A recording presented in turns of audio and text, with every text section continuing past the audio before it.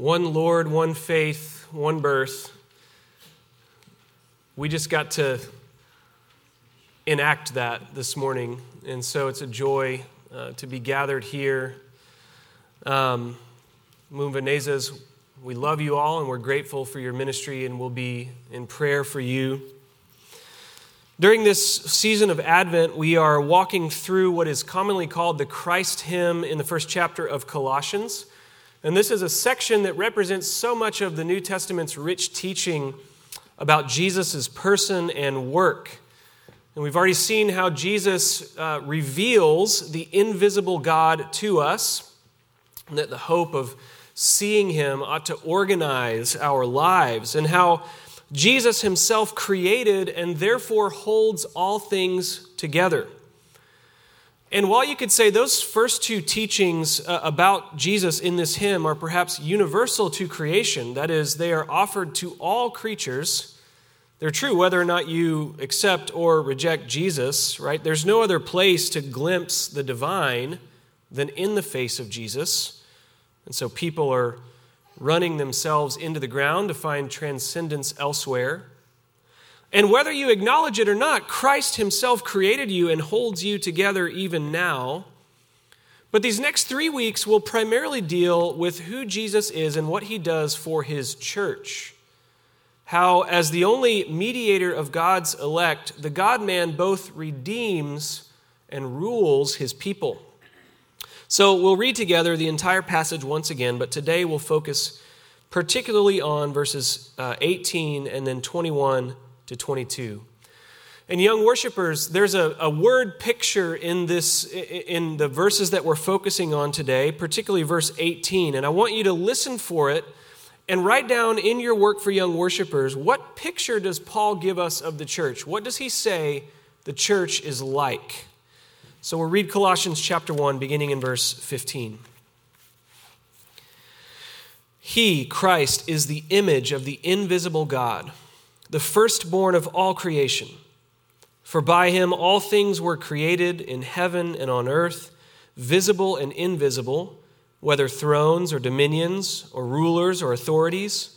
All things were created through him and for him.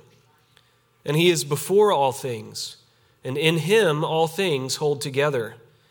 And he is the head of the body, the church.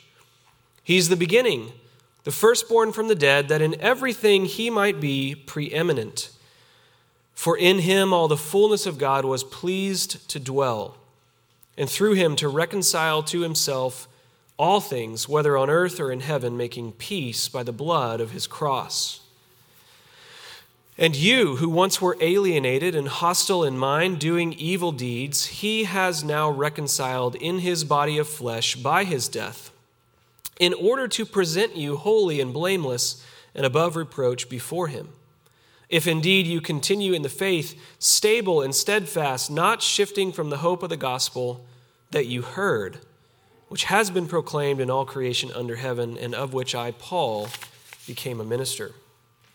All flesh is like grass, and its glory like the flower of the field.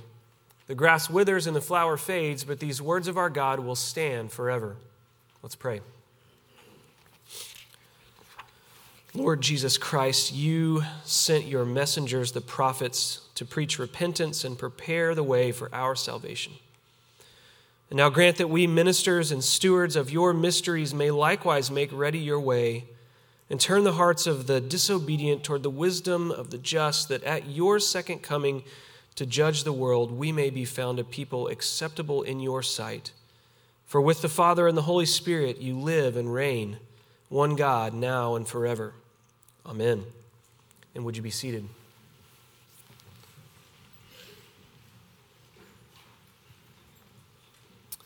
Stories told in the Stoic tradition of a rebellion of the common Roman citizens against the political elites. And in response to the uprising, the Roman Senate sends one of their own who came from among the commoners to attempt to bring these rebels back into the fold. Menenius Agrippa was his name, and he told the separatists this story. In the days when man's members did not all agree amongst themselves, as is now the case, but each had its own ideas and a voice of its own, the other parts of the body thought it unfair that they should have to worry and trouble and labor of providing everything for the belly, while the belly remained quietly in their midst with nothing to do but to enjoy the good things which they bestowed upon it. They therefore conspired together that the hand should carry no food to the mouth, nor the mouth accept anything that was given it, nor the teeth grind up what they received. While they sought in this angry spirit to starve the belly into submission, the members themselves and the whole body were reduced to utmost weakness. Hence it had become clear that even the belly had no idle task to perform, and was no more nourished than it nourished the rest by giving out to all parts of the body that by which we live and thrive. And Agrippa, as the story goes, suppressed the rebellion and prevailed over the common people to reassert the dominance of the Roman elites. So you see, fable as political propaganda is nothing new, right? This is a powerful story, and it's one that imprisons the lower classes in their subservience to the elite because of their dependence. But it's also a game of chicken. Because the elites knew, just as the body parts in the story knew, that they were fed by the body's extremities.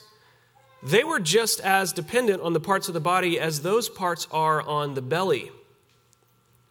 Now, interestingly, this body and parts metaphor gets used throughout the ancient world to express similar social ideas. And you even see it used positively by Paul in 1 Corinthians 12, where he makes the point that all parts of the body, that is, the members of the church, are necessary and to be honored. But there's another aspect to Paul's use of the body metaphor that is perhaps the theological foundation on which the metaphor sits. That the body, the church, is not ruled by the belly. It's not ruled by some elite class that feeds its cravings on the subservience of its members. Instead, it is ruled by the only head, who is Christ alone. And the head, unlike the belly, needs nothing from the members. Indeed, he himself brings those members into his body, and he himself rules them as their good king, and he himself nourishes every one of them. We've been talking in recent weeks about the transcendence and the creative power of God in Christ. And this fundamental distinction between the creator of the universe and everything else that he has made. And therefore, the radical condescension that is represented in the incarnation, that the creator would stoop low, he would stoop down to become like his creatures in order to redeem them. And what Paul says next about Jesus is the necessary implication of that radical condescension for the redeemed. That as rebellious creatures are transferred out of the kingdom of darkness and into light by the redemption offered in Christ, they must be gathered in to some new society, some new body. And that body must have at its head their creator, who is also their redeemer. You see, Paul wants to show us that Christ, as the head of the body, gathers and rules and grows his church. That in contrast to any other social order, this new society called the church is wholly dependent on its creator and head. And he is the head of the church in three primary ways. First, he is its constitutive head. Paul says in verse 18 that Christ is the head of the body, the church. So we've talked a little bit about this body metaphor, and we'll return to it in a moment. But let's think about this word church for a second. Now, if your unbelieving neighbor asked you to define the word church, what would you say? Well, you might start here. You might call it a body. Or you might employ other helpful biblical metaphors like a vine or a collection of stones built up into a beautiful temple or a group of pilgrims on the road toward the promised land. Those are all rich biblical metaphors that we could unpack for days. But it's also helpful to look at what the word church means in the New Testament. It's this Greek word ekklesia, and it means a called out assembly. It's a word that's often used in the Greek translation of the Old Testament, which was in circulation during this time when Paul was writing, to refer to the nation of Israel when they were gathered to God at Mount Sinai after he redeemed them from the land of Egypt. They had been liberated from their oppression and had been gathered to that place of worship before their Redeemer. This word for church in the New Testament is a rich one, and among other things, it implies that we have been gathered from somewhere and gathered to somewhere, perhaps better, to someone. Well, what have we been gathered from? After this Advent series in the new year, Noah will go back to the beginning of Colossians and preach on one of my favorite passages in chapter 1, where Paul says that Christians have been delivered from the domain of darkness and transferred into the kingdom of his beloved Son. That is, you've been called out of Egypt, out of darkness and the oppression of sin and death, and into the kingdom of light and life. And here's the thing about that gathering, that calling out. You had nothing to do with it. Zero. In fact, you wanted to stay in Egypt. One of the things I'm learning more and more in my early years of parenthood is that 2-year-olds are really funny. They're probably, it's like the most comical, entertaining age for a child in my short experience. And so our sweet 2-year-old Lucy she's an entertaining one. She's also a pretty fiery one. And I wish I could peek inside her little mind, especially when she throws a fit. Now, you know the fit that I'm talking about if you are a parent. It's bedtime, and she's whining and complaining because she's so tired. And so you, the wise and loving parent that you are, posit a solution, the most logical one. Okay, let's go to bed. And then the screaming begins, right? Why? Because as bad as the problem is, the solution you are offering goes against every impulse she has to stay up and not miss out on anything. No, you didn't transfer yourself into God's kingdom. No matter how much you could have longed for it, you would never go there on your own, because it is Christ alone who gathers. Christ alone who constitutes his church. Didn't he promise us this when he promised it to Peter? On this rock, I will build my church. Chapter 25 in the Westminster Confession is brilliant on the matters of how Christ gathers and rules his church. And the first part says this: the universal church consists of the whole number of the elect that have been, are, or shall be gathered into one under Christ, the head thereof. We are gathered by him. We are gathered to him as our head, and it is his sovereign work which brings us and keeps us and feeds us as his body. And because this body is also a kingdom, Christ is also our institutional head. Now, this is a bit of a logical move, that if we are constituted into this body by the head, and if we're not gathered in by our own effort, but by his grace, then it must be this head who rules this new body, this new society. But again, this Greek word for head is packed with significance. It can mean, very simply, the part of our body that we call our head. And that's part of the metaphor here. But the sense here technically is that the head is the superior. Paul is emphasizing the position and power of the head in comparison to the rest of the body. Jesus is the ruler of his church, just as he is its architect. And because he is its king, he rules the way he chooses, right? Our God is in the heavens. He does what he pleases. This is the creature-creator distinction at work here, that because the creator is so far above the creatures, how could they possibly call into question the wisdom and goodness of the way that he is pleased to rule? Well, I'll tell you how. Because it makes no sense. The good and perfect king has chosen to rule his church as an institution, get this, through sinful men.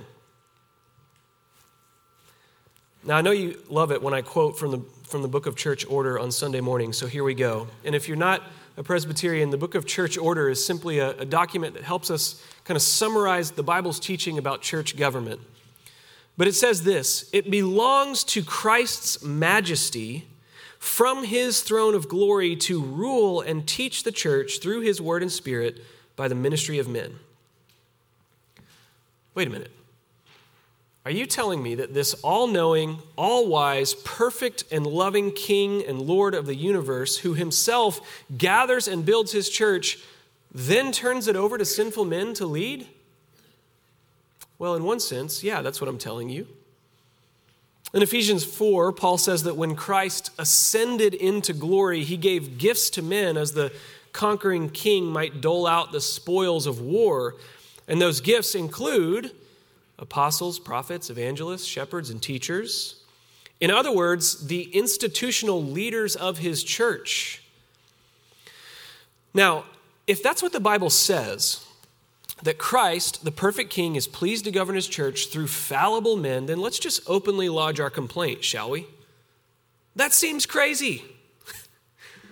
Especially in our day when we can see corruption rising to the highest levels of almost every institution in our society. Even, and perhaps in some cases especially, the church. You know what's also crazy is that the Lord lets his fallible people choose those leaders. I'm reminded of the account in Acts chapter 6 when the first deacons were chosen from among the brothers in Jerusalem. So I'll pick on you deacons for just a minute.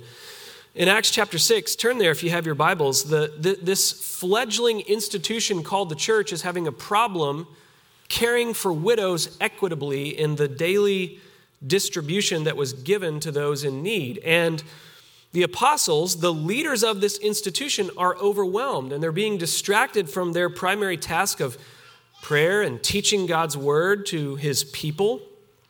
And so they tell the church to choose from among themselves another group of spiritual leaders, later called deacons, and look what their qualifications are to be. Acts chapter 6, verse 3. Therefore, brothers, pick out from among you 7 men of good repute, full of the Spirit and of wisdom, whom we will appoint to this duty.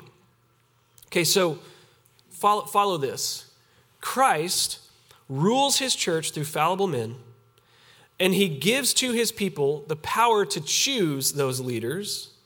And in his word, he gives the criteria for choosing those leaders, both here and, of course, in other passages you are familiar with. And one of the common denominators is that they are filled with the Holy Spirit, filled with wisdom, called by Christ to the task of caring for his people. In this case, with the deacons, tasked with caring for their physical needs, and in the case of the elders, their spiritual needs.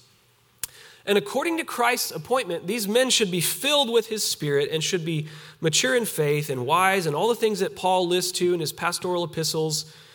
And the church, full of fallible people, is tasked with discerning this and choosing from among themselves. That's how Jesus has set it up. So here's the question. What do we do when it goes wrong? What do we do when our leaders fail us? How can we submit ourselves to the government of an institution which by its very definition is governed by fallible people who are going to fail us? Let me ask you this. What is the most breathtaking piece of art you've ever beheld? Maybe it's a piece of music or a painting, a photograph, some other medium. For me, it's a piece of music by a pretty unknown band that I used to have on CD. And kids, CDs are these tiny metal-looking discs that they're not as cool as albums, and they're smaller and that kind of thing. Look it up. But there was this few bars of music, and they make me think of heaven every time I listen to them, because there's sort of a low piano and a string, sort of an orchestral arrangement building behind it. And then it eventually explodes into this beautiful chorus that makes me think, this is probably what it sounds like to die and wake up in heaven. But those of you who had CDs at one point, what happens when you get a scratch on the backside? That CD inevitably will skip, right? And sadly, the CD that I had of this piece of music developed a skip at the exact place where the song broke out into such beauty. And it's such a tragedy, because I know how beautiful it's supposed to sound, and I know that beauty is forever marred by this scratch. Another story this reminds me of is Rembrandt's Christ in the Storm, this beautiful painting that depicts Jesus and his disciples just before he calms the storm. It's a dramatic and captivating work, but it was stolen from the museum that housed it over 30 years ago, and it's never resurfaced. It's literally a global tragedy that such beauty has been robbed from the public. Now, if you've had this kind of experience, what is your reaction to it? Is it revulsion? Did you develop a disdain for the art because of the way that it has been marred? No, of course not. Your reaction is longing. Longing for the beauty that you know ought to be there. You see, if the church is the body of Christ, and if Christ is the image of the invisible God, then the church itself has a reflective function in this world to reflect and image the beauty of its head and king, and to represent that beauty to a world that needs it. Through the church, including its fallible leaders, Christ is painting a beautiful picture of redemption for the world to see. And I pray this morning that the Lord would give you eyes to see that beauty, because when you have seen it, even when it is marred by the failures and sins of God's people, and especially his leaders, the beauty of Christ's work in the church ought to compel us to long for it all the more. And in that longing, to work for and to study the purity and peace of the church. Now, is there a time to leave a church when its leaders have acted wickedly? Absolutely. But let us not adopt the world's orientation toward the beautiful. That when sin in the church rears its ugly head, don't respond with revulsion. Don't cancel the church. Instead, long for the beauty that you know Christ wants to display, and consider the part he's calling you to play in displaying it. Because the reality is, not just our leaders, but all of us are in process, which is why Jesus is also the organic head of the church. Look finally at verses 21 and 22. And you, who once were alienated and hostile in mind, doing evil deeds, he has now reconciled in his body of flesh by his death, in order to present you holy and blameless and above reproach before him. Okay, so Jesus has done something. He has redeemed hostile rebels, and now Jesus is doing something in this ingathered body organically. That is, he is growing his body. He is painting on this beautiful canvas. He is erasing the dents and the imperfections and the scratches little by little, and causing us all to grow up into him as our head. In fact, That's exactly how Paul says it in Ephesians 4, that same passage we talked about earlier where Christ gave the gifts of church officers for the upbuilding of the church. Paul teaches that this plan to give these gifts of the officers are to train and to equip so that the gifts of the diverse members of the body are fostered and brought to bear.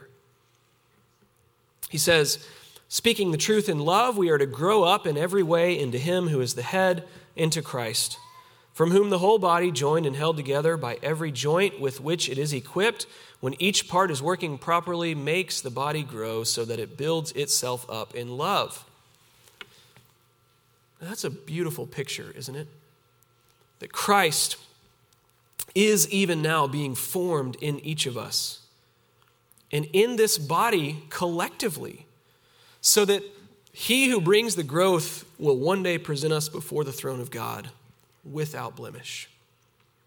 The scratch is erased and the music is restored. The Rembrandt is returned and on display for all to see. The body, comprised of fallible men and women, will one day be perfected in glory and will function under its head with joyful submission for all eternity. And by the way, I'll be out of a job. But even here and now, that is the kind of work that Christ, our head, is involved in, bringing growth and beauty to his church, and through us, shining his light into a dark world. How? Well, think about this. How does Christ make us beautiful as his body? How does he do it? Here's how. By the marring of his own body beyond recognition. His death in our place, his burial, his submission to the grave, and ultimately his glorious resurrection, securing ours with him. And for all the distrust we may have in institutional heads today, you simply can't distrust the one who lays down his life for you. You know, in Agrippa's tale, he portrayed the Roman Senate as the belly. And perhaps you're like me and you think that that's a pretty good metaphor for government today, or maybe some other part of the digestive tract. But the belly, that's an apt metaphor for many of the institutional leaders in our world today, feeding themselves at the expense of the extremities, the elites convincing the masses to play by their rules and pad their pockets or something of that nature. But hear this, that is not the kind of king that rules the church. He is the head who gathers and rules and grows his body by condescending to take on our nature, to live a life of poverty, suffering, grief, to be rejected by his own and ultimately to die in our place so that he might redeem us, transferring us from the kingdom of darkness and into the kingdom of light, and remaking us more and more into his own beautiful image as we march toward glory. Now, say what you want about the rulers of this world, but that is a ruler we can't help but submit to. In the name of the Father, and of the Son, and of the Holy Spirit, let's pray. King Jesus, you have condescended to take upon yourself our very nature that we might be redeemed, gathered in, brought to you, ruled by you, led and grown by you, and so we give you thanks. And even as we're in this time between, this time where you have already called us out of the kingdom of darkness and into the kingdom of light, but we're still marching toward that final homeland, and we're still struck by the darkness of our sin and the sin around us. Would you give us more grace that we might love one another? Would you give to the leaders of this church a measure of your Spirit that we might continue in bearing fruit in keeping with repentance? And would you give us as a body the grace to learn to love and serve and forgive one another and to see the beauty that you want to make in us? We pray these things in Christ's name. Amen.